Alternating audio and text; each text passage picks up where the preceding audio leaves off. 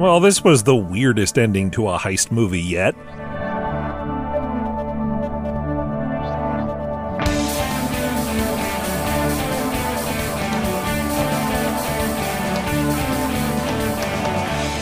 It's time for Cool, Weird, Awesome, where time flies when you're telling a good story.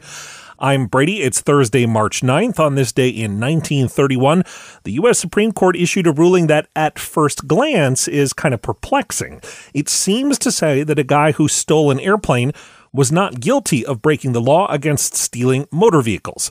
It's actually a lot more complicated than that, so let's explain. As Now I Know reported a while back, the law in question here was known as the Dyer Act, which Congress passed in 1919. At that time, cars were new and, unfortunately, pretty stealable. So the new law said anyone who knowingly moved a stolen motor vehicle across state lines could face $5,000 in fines or up to 5 years in prison, or both. This let federal law enforcement help local authorities crack down on car thieves. The feds ended up tracking down gangster John Dillinger because he had allegedly violated the Dyer Act. Another guy the feds charged with violating that law was William McBoyle. He ran airfields in Illinois, and apparently he hired a guy to steal an airplane, fly it south, and then bring back a similar plane to Illinois. This very convoluted plan may have been related to bootleg whiskey. It was also a mess. Both flights ran into trouble. One of the planes crashed. The authorities caught on. They found a stolen plane that had been moved over state lines, and so they charged McBoyle. He ended up with a hefty fine and a 3-year prison sentence under that law. But McBoyle decided to appeal. He argued that the Dyer Act was about stealing cars, not airplanes.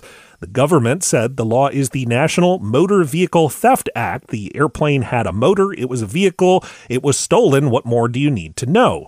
When the case made it to the Supreme Court, the justices sided with McBoyle. They said that while the definition of motor vehicles in the law doesn't strictly exclude airplanes, it does refer to vehicles that run, not fly. And the popular understanding of the word vehicle at the time meant something that traveled on land. The unanimous decision of the High Court in McBoyle v. United States was that the guy who had a plane he knew was stolen fly over state lines had not broken the Dyer Act and therefore shouldn't have to pay a fine or serve a prison sentence under that law. But fortunately, this ruling did not lead to a big run on people stealing planes. And even if it had, Congress did step in and eventually amend the Dyer Act to prohibit moving a, quote, motor vehicle, vessel, or aircraft, end quote, that a person knows to be stolen. You can learn more about this landmark decision at coolweirdawesome.com. And coming up, a Lego set that might make you want to scream. That's after this. Welcome back. A Lego fan has proposed the company produce a new set that looks like the famous Edvard Munch painting, The Scream. I'm Brady. The main figure's head opens up to hold a Lego version of the artist. Thanks for listening, and come back again tomorrow for more Cool, Weird, Awesome.